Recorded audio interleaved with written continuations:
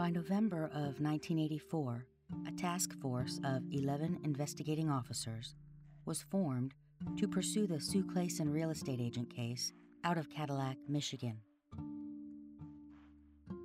They were also checking into other leads on the Thompson murders, including trying to track down owners of 1959 and 1960 year Chevrolets. They had made requests for latent print comparisons between the Sue Clayson and Thompson murders to rule them out as having been related, and there was still a great deal of time spent on trying to further identify tape that had been found around Richard Thompson's neck and from where it may have originated.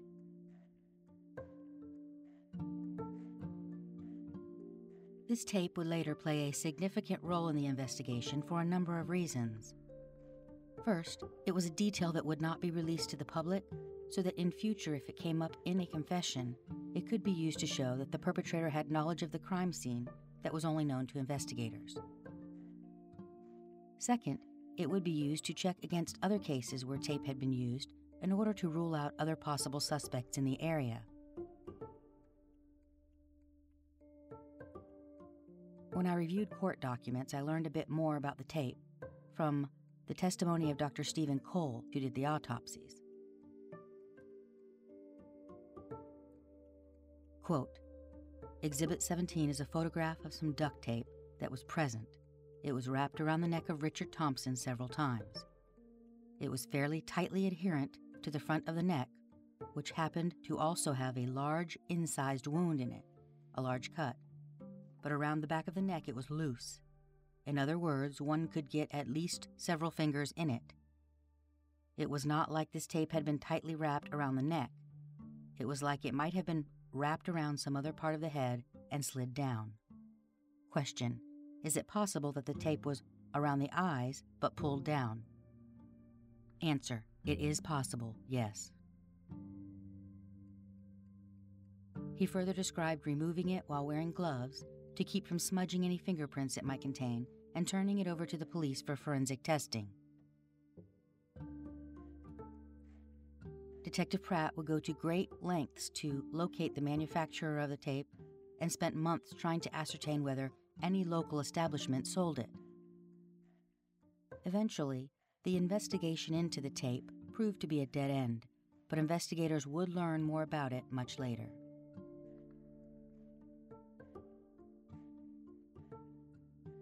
There were many prints taken and checked, everyone from family, friends, people in the area that day, including an entire group of men who had been in the area checking for seismic activity with a company out of Texas, all to no avail.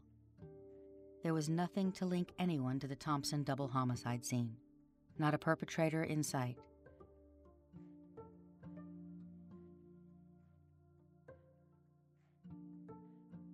You know, I'm not sure what happens to a detective when the murders don't stop, and you're the lead detective in the area because of resource allotment. I imagine a lot of delegating has to occur in order to juggle 3 open homicide cases, along with any other crimes that are happening within your jurisdiction. Crime doesn't stop out of respect for the line of people still waiting for justice. It all just keeps piling up. From all the reports that he has written that I have been able to review, I can see that Detective Pratt has a keen eye for detail. He makes overlapping notes in homicide case files that help the reader better understand what was going on in each case as it related to another. From his local cases that I've researched, he's followed every lead and had every item sent for testing that could possibly have garnered informative results. When years pass, on some of the open cases and technology changed, he sent things in for retesting in the hopes more information could be gleaned. I feel pretty comfortable saying that he is a thorough investigator. But what I'm not so sure about is how you make room for all of that death in your head, in those quiet hours during your off time, and setting aside the very real human tragedy of dead family members and trauma and grief, and the stack of open cases on your desk. If one can set such things aside, how do you deal with all the unanswered questions? I hate unanswered questions. Those are the things that keep me up at night. And what about the cases where you know what probably happened, but it's not within your power to hand justice to a victim's family when there doesn't exist the evidence needed for a prosecutor to make a case that will overcome reasonable doubt? And then we have to consider the nonsense. There is a lot of nonsense that law enforcement is forced to wade through in their quest for the truth. It started out here in Manhattan Beach looking like an isolated incident. Teachers at this prominent Southern California preschool were accused of sexually molesting their young students. 1,400 children in this community have been ritualistically abused. But were they? Do you remember the term satanic panic? All of the signs of self-involvement, rebellion against authority, self-righteousness, disrespect towards parents, they're common in the growing up years. They're also signs of involvement in satanic cults. So I have gone from someone kind of neutral and not knowing what to think about it all to someone who clearly believes ritual abuse is real, and the people who say it isn't are either naive or they're dirty. I finally decided, hell with it. They're going to kill me, they're going to kill me. It's time to share more information with therapists. As World War II ends, they not only get out rocket scientists, but they also get out some Nazi doctors who have been doing mind control research in the death camps. They brought them to the United States. Along with them was a young boy, a teenager, who had been raised in a Hasidic Jewish tradition, a background of Kabbalistic mysticism, and they started doing mind control research for military intelligence in military hospitals in the United States. And the people that came, the Nazi doctors, were Satanists. That's worship of the devil. Now, police have been skeptical when investigating these acts, just as we are in reporting them. But there is no question that something is going on out there. Maybe you think your community is immune to these satanic crimes. Well, it's not. Fueled by unskeptical press reports, the charges mounted on the evening news. 7 nursery school teachers were arraigned today on more than 100 counts of child molestation. The media blitz demonstrated unstinting belief that this had happened. It was sensational and becoming more and more bizarre. Some children allege that a living creature was sacrificed on the church's altar. the truth about Satanism is they truly do use blood, and they mix it with urine, and then they also use the real meat, the real flesh. This is what makes Satanism true, and this is what 1,200 molested kids in the city of Manhattan Beach have told the Sheriff's Department. It wasn't long before accusations of abuse were being reported at 7 other daycare centers in LA County alone. Investigators were at the Hickory Preschool in Torrance earlier today.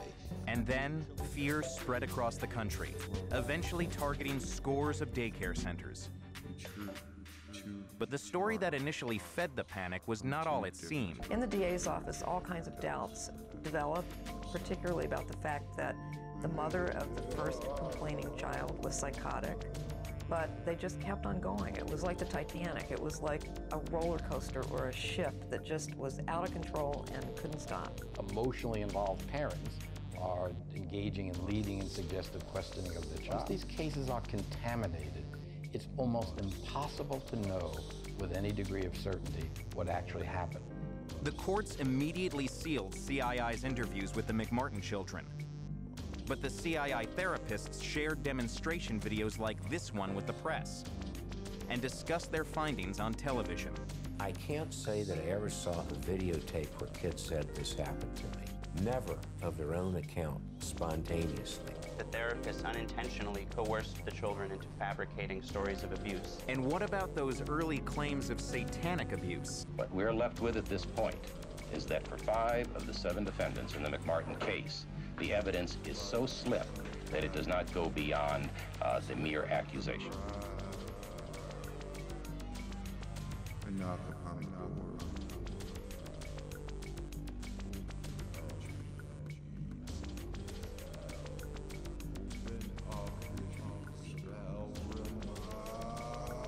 18 years ago, when they were rebel teens in their town accused of a gruesome satanic murder of 3 young boys who came to be known as the West Memphis 3 after their hometown along the Arkansas-Tennessee border.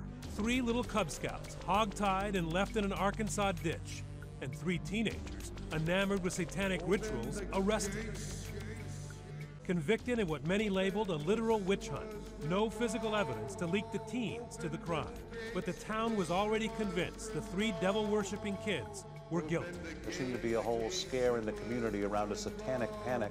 New attorneys forced the state to perform DNA tests not available in 1993 on hair from the victims. None of it is a match to the imprisoned West Memphis 3. And in fact, the DNA points in a different direction.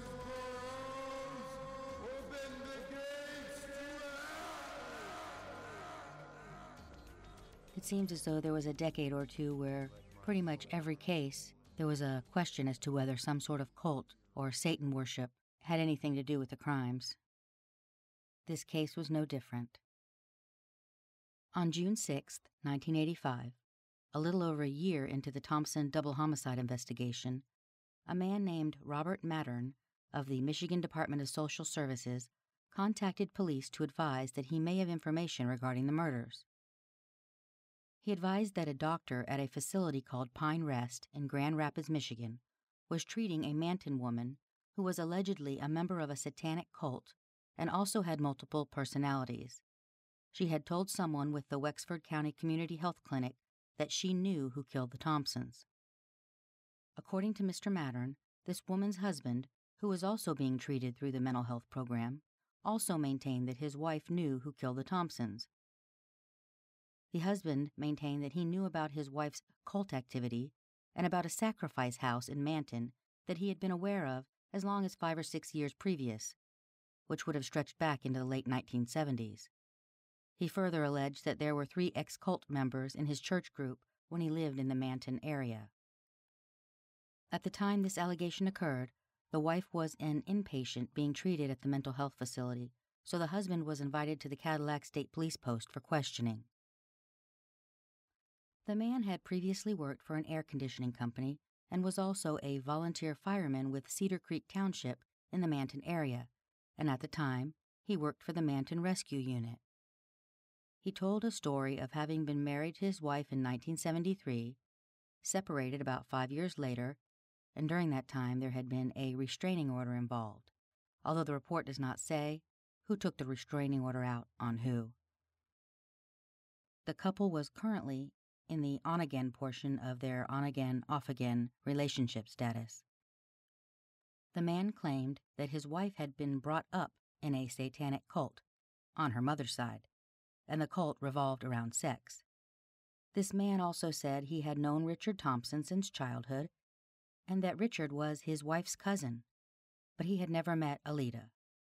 He told the police that his wife had become extremely upset by the murders, and it got to a point that she kept insisting some ubiquitous they were after her. He attributed his wife having been put into mental health care this last time due to the effect the Thompson murders had on her. He alleged that his wife had stated that she was present when Richard and Alida had been killed, and although she claimed she did not know who did it, she remembered seeing them killed. The husband said that the cult she was in had the ability to hide their faces. His wife told him that the Thompsons had not been killed where they were found. Rather, they were killed in Paris, Michigan. She believed they were killed because they were going into the missionary field, and this would make them a threat to the cult. The husband told police that there had been a phone call to the Pine Rest Hospital about a plot to kill his wife, or kidnap her, and if she didn't go voluntarily, they would kill him. When the man was asked to describe his wife, he said that she was diagnosed with 6 personalities. One was very young and cried all the time. Another was a deaf-mute in her teens who was artistic and poetic, but insecure and suicidal. Another was a professional topless dancer and a, quote, streetwalker with an unsatisfiable sexual appetite. He said that this personality smokes and drinks and was the one who held all the information about the cult. He said another personality was very violent and full of hate toward everyone. He was afraid of that personality. He mentioned another personality as being a 3 or 4-year-old that liked to pet his mustache. He said simple things made her happy. The 6th personality, he said, was his real wife, who he described as intelligent, highly explicit, very controlled, outgoing, and caring, always there to give a pat on the back. He said his wife dressed in different clothing depending on which personality she was. The husband also talked of receiving telepathic messages. In one, he is driving down the road after dark and a small hole like a bullet hole appears in the windshield of his car. As the hole grows larger, he awakens in a cold sweat. Another vision is of him being chased into an old-style horse barn. When he reaches the loft, the downstairs becomes lit by a bright light. A female figure appears. She's dressed in a white sheet with a hole cut in it for her head. She has very blonde hair that is fluffed out, but he cannot see her face, only the outline of it. She is carrying a shiny black pistol in her left hand and a butcher knife in her right hand. There's blood on her gown, and the only thing he has to protect himself is a buck knife. Then the man said that he didn't know any more, but he felt that his wife did and hoped she would tell it. He also suggested the name of a woman named Tammy that he believed his wife had confided in. Now, despite the fact that Detective Pratt very likely knew this was nothing more than the fever dreams of someone in the throes of a mental health crisis, he spoke to Tammy to see what she knew about the situation. Tammy knew the husband because she was the director of the Manton Rescue Unit where both the husband and wife had worked. She said the husband still worked there. She also knew who Richard and Alita Thompson were, though admittedly did not know them well. She said that she was aware that the woman claimed to have knowledge regarding the Thompson killings, but she personally felt the woman did not. She told Detective Pratt that just prior to her last mental health inpatient commitment, the woman came to her, hysterical, claiming that it was her husband who had killed the Thompsons and that she was afraid of him. From Tammy's perspective, the husband was weird and had come to her home for no reason and talked of someone wanting to kill both him and his wife because they knew too much. After that, Tammy arranged for him to talk to someone at the Wexford County Sheriff's Department. On the date of the scheduled meeting, however, he refused to go alone, so Tammy had to go with him. She said he wouldn't talk or answer any questions directly, so everything asked of him or told by the police to him had to go through her. Essentially, she would sit there and repeat what he said to the police, and then do the same for the information from them to the husband. Tammy said the wife had suffered from mental illness problems for years, and that she'd been transferred to the hospital in Cadillac so many times she'd been refused admittance, as nothing was ever found wrong with her. She suggested the woman's issues were psychosomatic. Tammy also mentioned that the husband had given another rescue unit employee some letters that were to be opened in the event that something happened to him. It was subsequently learned that these handwritten letters related to the visions he had already outlined to Detective Pratt. When asked about the claims of cults, Tammy said that she had no knowledge of any such thing, but she wasn't a lifelong resident of Manton. She did say that if there was a cult, she'd probably have heard about it because Manton was a very small town and, quote, everybody knows everybody's business. Tammy told Detective Pratt that she did not feel that either of these people had any true information about the killings. So, yeah, there's a lot to unpack here regarding this portion of the police report. Mental illness, satanic cults. But what I'm left almost breathless about is the fact that both of these clearly mentally ill individuals were employed by the county rescue unit at some point. Holy hell, really? I feel like maybe there wasn't an appropriate level of vetting going on with the Manton County services if either of these people were being sent into situations where rescue of another person was involved. It sure sounds to me like this couple needed some rescuing of their own. Anyway, he had to do it.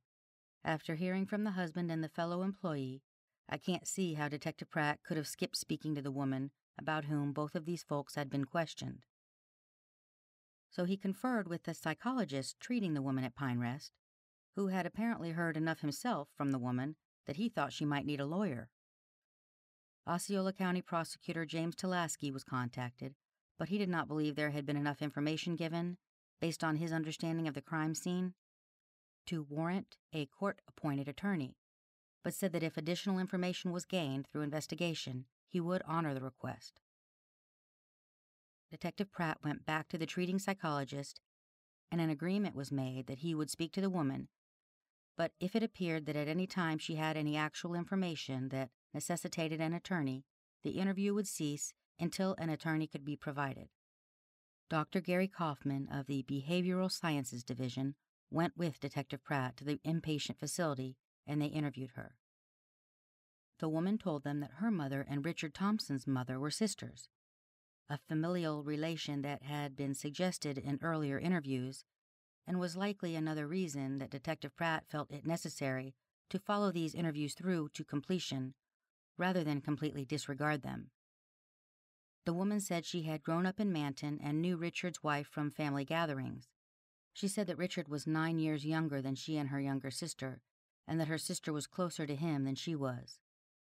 She spoke vaguely about things going on that she did not want her children involved in, between her mother, aunts, sisters, and other family members, as well as people from the neighborhood. She was not specific, but she told the detective and the doctor that Richard and Alida had to be aware of what was going on. She said after Richard's father died, it became more intense. There was more fighting within the family for power, to determine who was going to run everything. She said this fighting was among her mother, uncles, and aunts. This power to which she was referring was a piece of property that had been earlier mentioned to Detective Pratt as a bone of contention among family members from Richard's father's estate after he passed away. Through his investigation, he found nothing to suggest any family member had any stake strong enough to kill over, although it was looked into thoroughly. The woman's story was that she was present when the Thompsons were killed. She said there were 4 or 5 people there, including herself. She could not see their faces. She remembered a mailbox and trees, but no other buildings. She recalled the mailbox because she turned away so she wouldn't have to see what was happening to Richard and Alida, and happened to notice it at that time. According to her, Richard and Alida had pulled up in his truck to where the others were. Richard got out and nodded to her, speaking to the others, but when asked what was said, the woman could not recall. She said they shot Richard as he stood just to the left of the truck's driver's side door. Alida screamed, and she couldn't understand why she didn't run. Then the woman said these unknown people began to cut Alida up into pieces while she continued to scream. She said she didn't die right away. The woman alleged that Alida was pregnant and the fetus was cut out and put into her hands. The woman didn't know what happened to the fetus, but she thinks it was buried.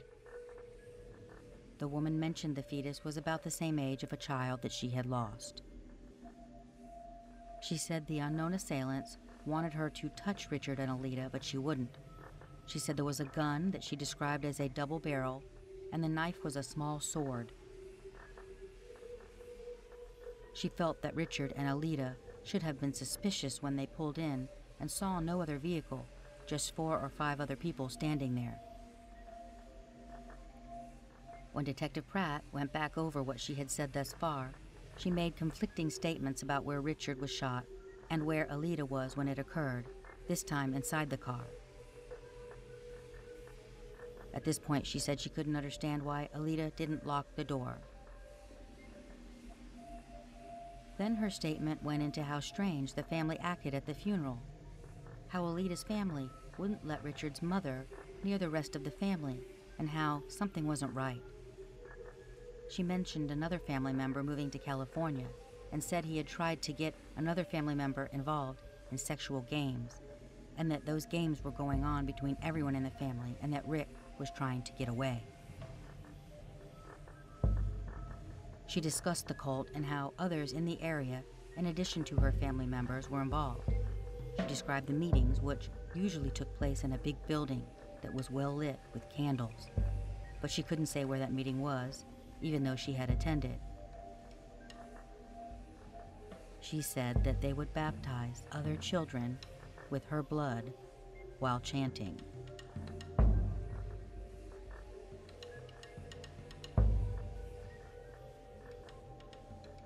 In the remarks section after this report, Detective Pratt writes, quote, "Although there is some information supplied by her coincidental to the case, it is felt that it could have been gained through news reports, papers, radio and TV, or pieces of information put together being released during interviews. It was apparent that she had some deep psychological problems, but the desire to be involved in this case is unexplainable."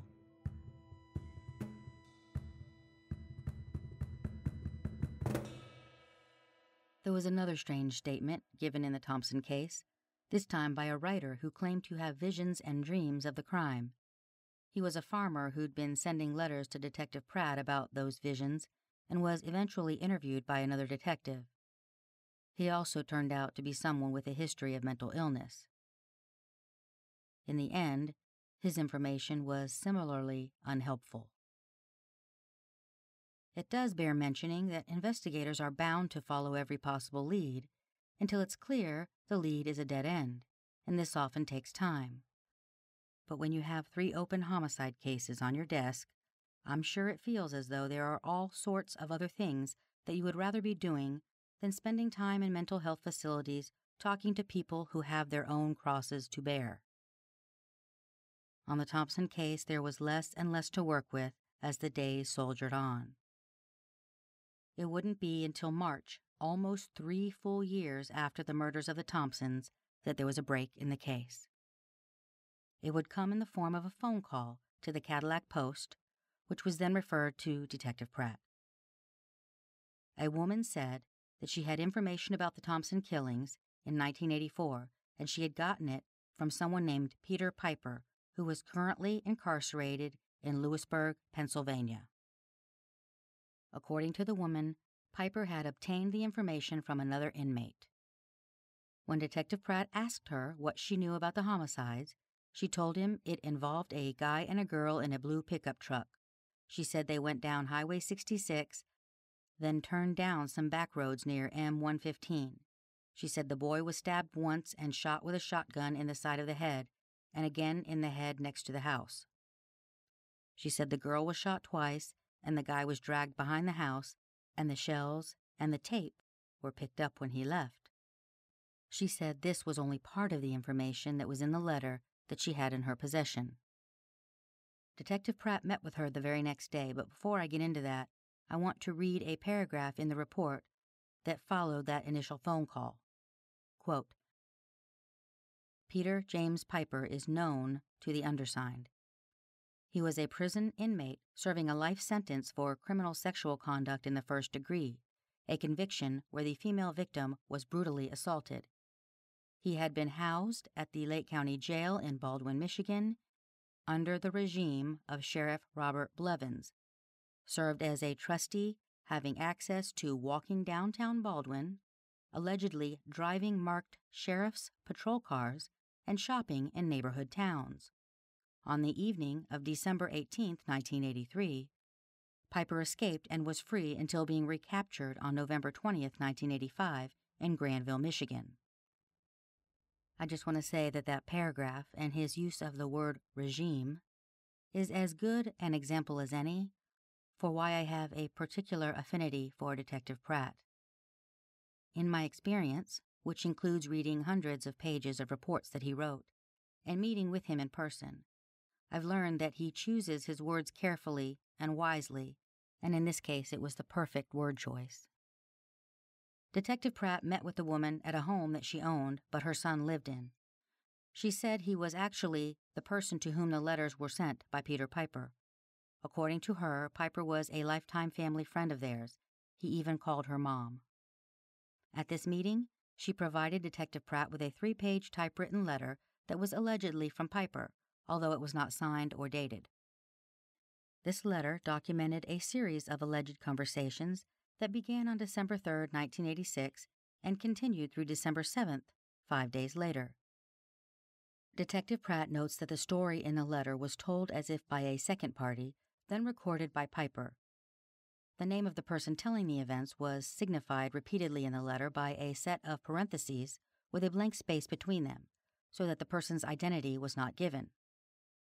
I'm going to stop here and mention that the redacted name would be convenient for only one purpose, and that purpose was that someone would have to get with the person who wrote the letters to learn the name between the parentheses.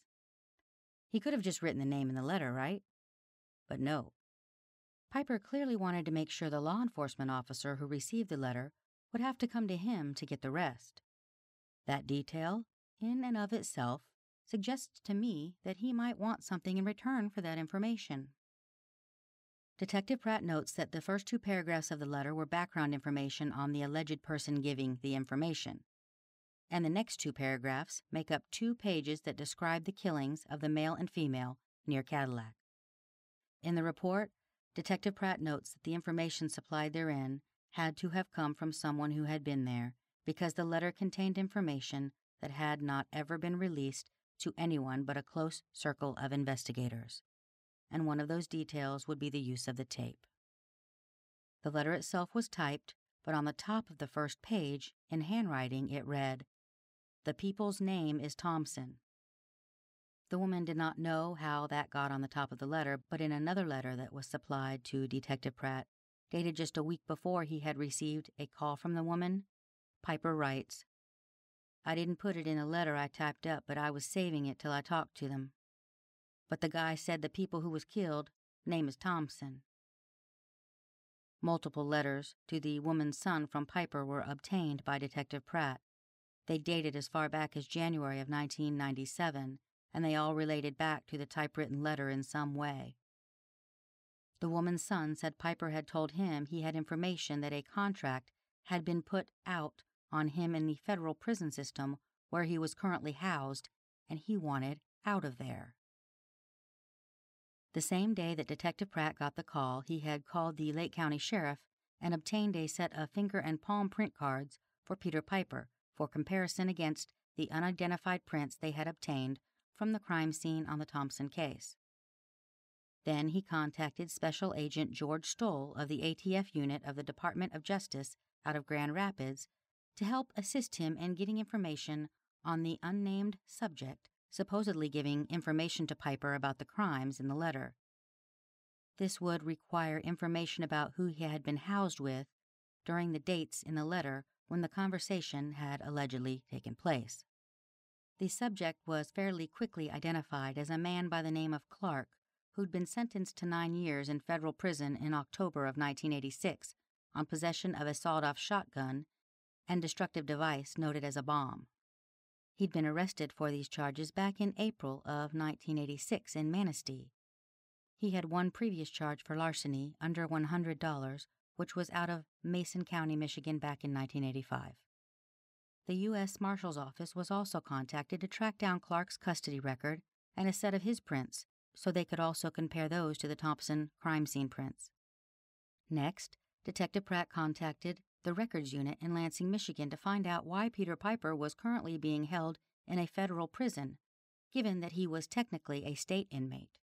He learned that Piper had been classified as a protection case stemming from the testimony that he had given in a murder case from 1980. Oh, sweet, sweet listener, please give my internal monologue a moment to interject. What dumbass prosecutor, in his or her right mind, would put Peter James Piper on the stand and allow him to testify to anything in a court case that involved someone on trial for murder? The man is utterly incapable of being truthful. Holy shit. That might be a bag that I'll need to unpack on a later date. The notes on his record also said that Piper had been classified as a special problem offender by the Kent County Circuit Judge at the time he was sentenced on the felonies against the prostitutes in 1986. Quote, "The defendant is to be given special treatment due to threats on his life." Next, Detective Pratt put in a call to the U.S. Penitentiary in Lewisburg, Pennsylvania, to see if Piper would agree to talk. Now, if you've been paying attention, and you think you know what's going on here, it won't surprise you to learn that Peter Piper was eager to speak with them. So it was wheels up for Detective Pratt and Detective Beck, who had been working on the Thompson case along with him, given that he had so much on his plate. While it's obviously not indicative of anything other than convenient scheduling, as far as the detectives were concerned, the fact that they interviewed Peter Piper on April Fool's Day in 1987 conveys a level of comic irony that I don't often get to witness in real life. The ploy that Peter Piper was about to undertake ended with all the cunning of Wile E. Coyote smashing into the fake tunnel painted by the Roadrunner. In the end, the manipulator overplayed his hand. There are only so many generic TV crime show devices and cliched plots one can use before it becomes clear that nobody's going to buy what you're selling, sir.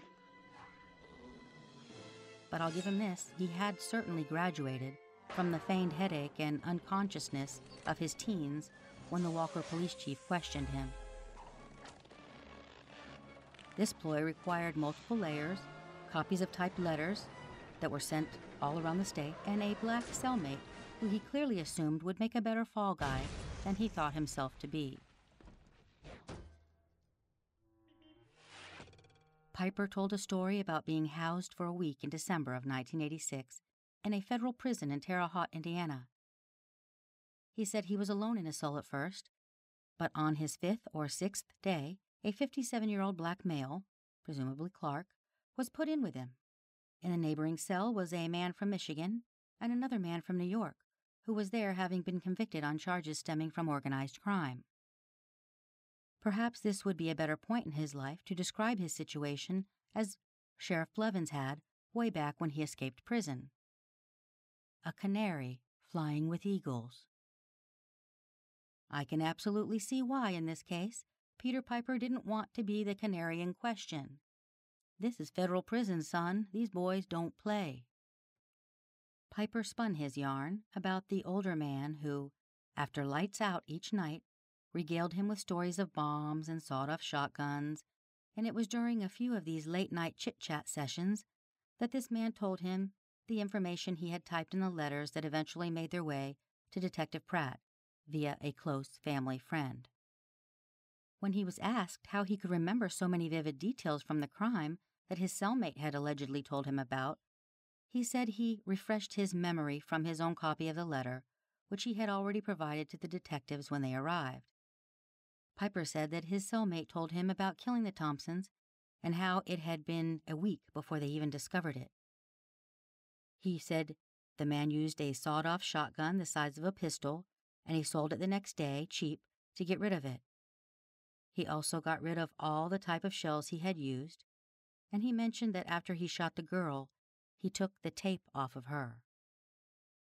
This detail was of particular interest to Detective Pratt, given that Alita did not have any tape on her when she was discovered, but Richard did. Piper relayed that the man supposedly told him about bomb making and how he would pick up guns to make sawed-off shotguns at flea markets. He said the man and his mother attended flea markets throughout Michigan because his mother weaved rugs. And you want to know what else he said of the man that did all this? He said, as he talked about those sawed-off shotguns and bombs, the man acted like he was getting off just talking about them. The detectives asked him how he was able to record the information originally when his cellmate told him the whole story, and Piper said that he had put notes on the back of one of his property receipts. Excellent, they must have thought. Let's have it, hand it over. Alas, evidence of the notes were not meant to be. It had either been lost, or one of the guards who had moved him from his regular cell to administrative detention, where he was currently held, must have thrown it away. He said that while in transit, the prison system did not allow you to keep personal belongings. Piper said that once he was transferred to Lewisburg, he wrote the information into his diary, which he sent to a girlfriend who lived in Saginaw, Michigan. But before that, he used it to type up the information in a letter. Oh, and his girlfriend just happened to be the daughter of the woman who had originally called Detective Pratt about the letters. And he said she would be more than happy to provide that diary to them. He also said that he had sent copies to his brother. Piper said He last saw the former cellmate who told him all this information in Milan, Michigan, in a federal prison, where they were both taken in December of 1986. Piper was subsequently sent to Lewisburg. Now here's where we get to the crux of the matter, where the master manipulator finally gets to the point of this whole charade.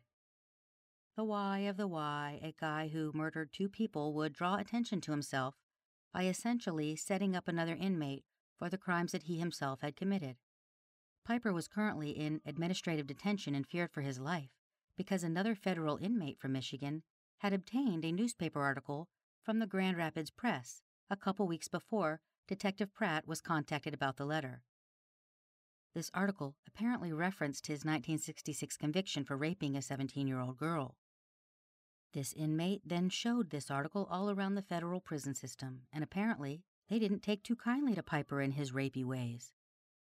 He said that a note was written on his cell door, and a kite got passed to the lieutenant of corrections in the facility. Bottom line, Peter Piper wanted out of the federal prison system. He wanted to go back to the Michigan system where, in his words, quote, "the feeling towards rapists is not as harsh." During the interview, Piper refused to give a recorded or handwritten statement concerning his knowledge of the Thompson murders because he said if his fellow prisoners learned that he had, he wouldn't be able to go back to his cell. But he said he would talk to anyone. Oh yeah, he'd talk. And all he wanted in return was to be sent back to Michigan. Oh, and he also wanted his first-degree criminal sexual conduct life sentence reduced. Peter Piper felt that he had already served 19 years, and that was more than any other prisoner had served for rape. He conveniently left out the part about how he attempted to murder Mary and left her for dead. But Peter Piper felt that he had been cheated. In fact, he was currently appealing the multiple second-degree felony charges stemming from the prostitute attacks and was due to go back to Kent County for that soon.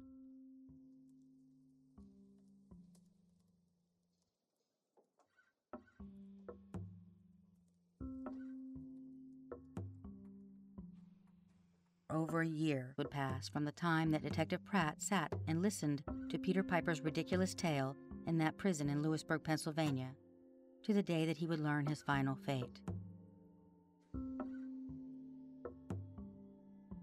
Sometimes justice rolls to its destination slowly, on tracks seemingly covered in rust and in much need of repair. But that train did finally make it to the station, eventually. And all of his appeals stemming from the attacks on our heroes, Rhonda, Kelly, Loretta, and Sandra, were denied. The Michigan Court of Appeals, they said, "No, sir. Not today, Mr. Piper. Not today." And the Thompsons, what about them? Where was their justice? Well, it came, although I imagine some might argue a bit too little, though definitely not too late, given that it put the final nail in the coffin of any dream Peter Piper might have had about ever drawing breath outside of prison walls.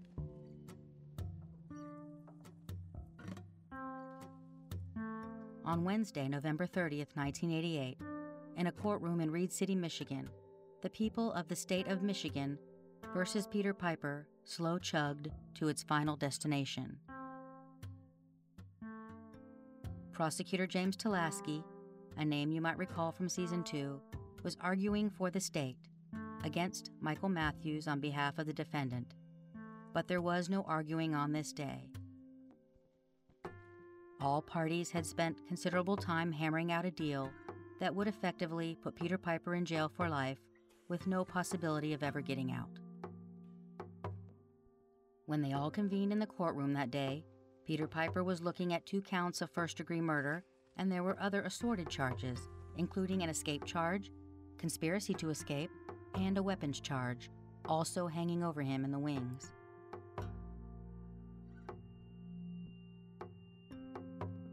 That day was about a plea deal that would settle the matter once and for all when the defendant agreed to accept a second-degree murder charge against Alida Thompson. The sentencing bargain included a cap on the minimum sentence of 25 years and a cap on the maximum sentence being 40 years.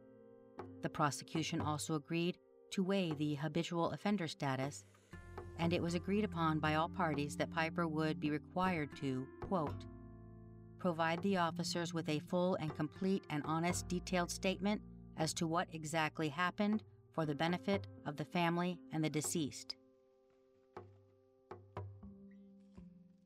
Essentially, the police wanted to debrief Piper, which suggests to me that they might not have known all the elements of the crime that they wished to know. It also speaks to one of the news articles that said the police never learned a motive in the case. I could tell you the motive, but it wouldn't necessarily be based on facts. It would be based on what I know about Peter Piper and a little common sense. I believe that Alita Thompson was Piper's target all along. The tape and the weapon were brought to gain control of her husband, so he could do to her exactly what he had done to Mary and Rhonda and Kelly and Loretta and Sandra. There is nothing in his criminal history that suggests his motives are anything to the contrary. You'll hear his ridiculous version in a minute, but I want you to hear mine first, because I think he's full of shit, so he gets to speak last. Peter Piper planned to rape Alita Thompson and then probably assault and murder both of the witnesses before he fled the property. You see, the stakes were much higher now. With Mary, he was just a kid. With the prostitutes, he figured nobody would even care about them. But with the Thompsons, he wouldn't be able to leave anyone around who could ID him. He wouldn't be able to leave anyone around who could give a physical description of a guy who clearly looked a whole lot like a prison escapee. I think he had Richard taped up somewhere on that property and was about to rape Alita, as evidenced by one of her arms being pulled out of her shirt and vest. But then something went wrong. Or maybe something went right. Richard got out of his restraints. And that's when Peter Piper lost control of the situation. Maybe that was the only something right that happened that day. Richard Thompson, in the end, was able to spare his wife the final indignity of being raped before she was killed. You know it's what you do when you're thinking nobody's looking, no one's looking. Well, you gotta love a lot, whether you want to or you're just dreaming. You're just dreaming. First you hide, then you seek. Oh, and you're lonely, week to week. Oh, will you ever learn to shine for me? If you believe enough, drink the water, or so the story goes. So the story goes. You molest your mind to the promised land, over the border, over the border. Still you hide, then you see. Oh, and you're lonely, week to week. Oh, will you ever learn to shine for me? I don't want anyone to leave here with the impression that this manipulative con somehow changed his MO. He lured that couple there. To Piper, all they were was prey. Oh, and you're lonely, week to week. Oh, will you ever learn to shine? Will you shine for me? Oh, you hide, then you see. And you're lonely,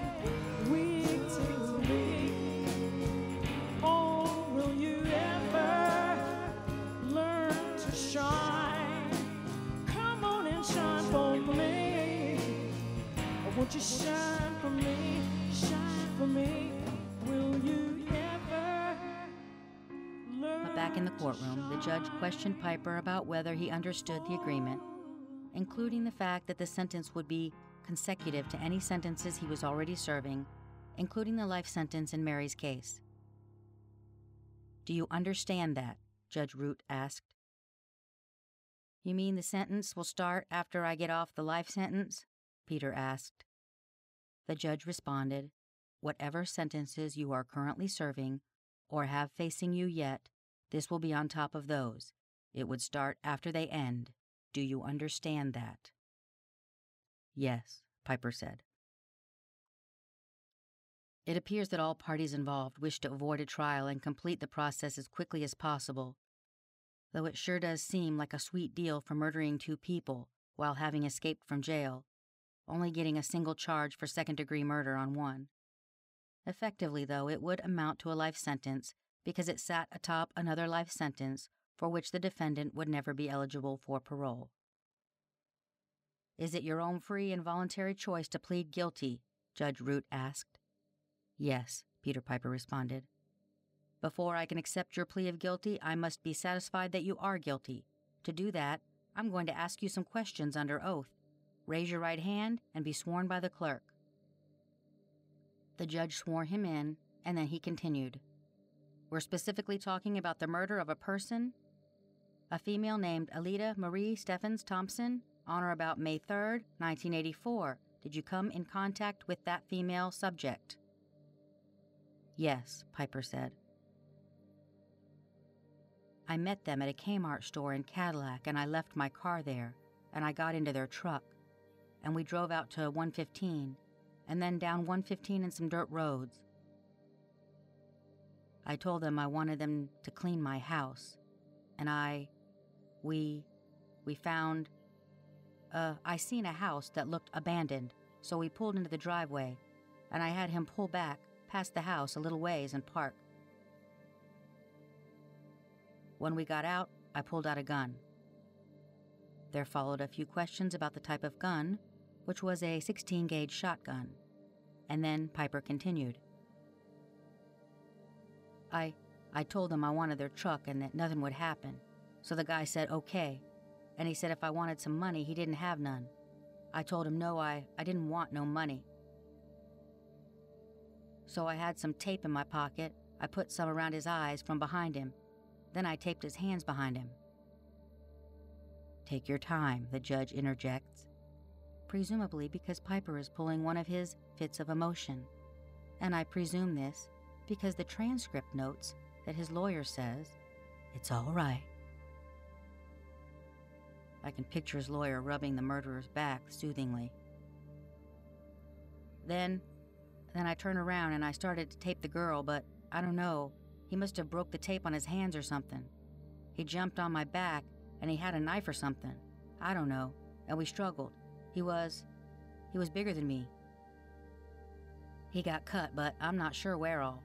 Then he jumped up and he grabbed the gun and he started to run. I chased him. When we got up by the house, I jumped on his back. We started fighting again, and the gun went off, and I don't know, it just went off a couple more times. I'm not sure how many times. "After the struggle, did you get possession of the shotgun again?" the judge asked. "Yes, yeah, he just laid there, so I don't know, it was like I was in shock or something. I got a hold of his ankles, and I got the gun under my arm, and I started dragging him to the back of the house.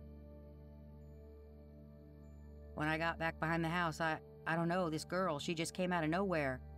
She jumped on me, and she was really strong, it seemed like. And we struggled again, and she was screaming all kind of things. I can't even remember.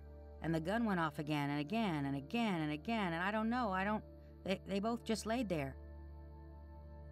Okay, Piper's lawyer said. I tried to wake them up, but they wouldn't wake up. I just sat there for hours and hours and hours. I didn't know what to do.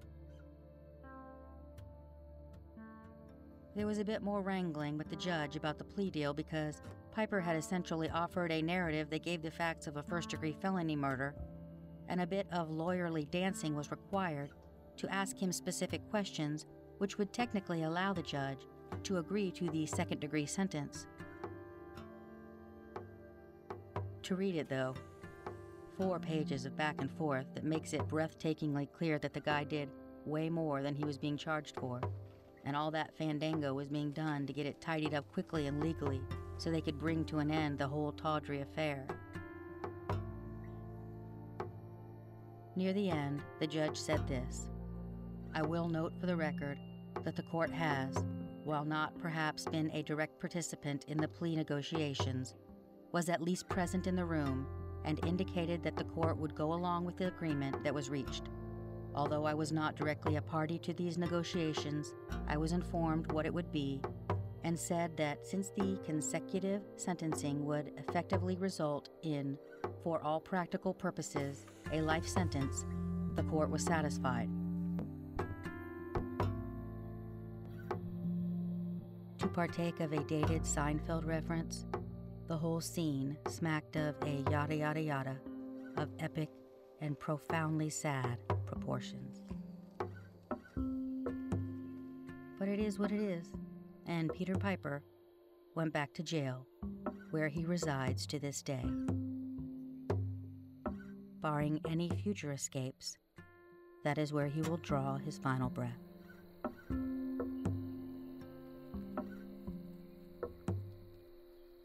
Thank you for listening.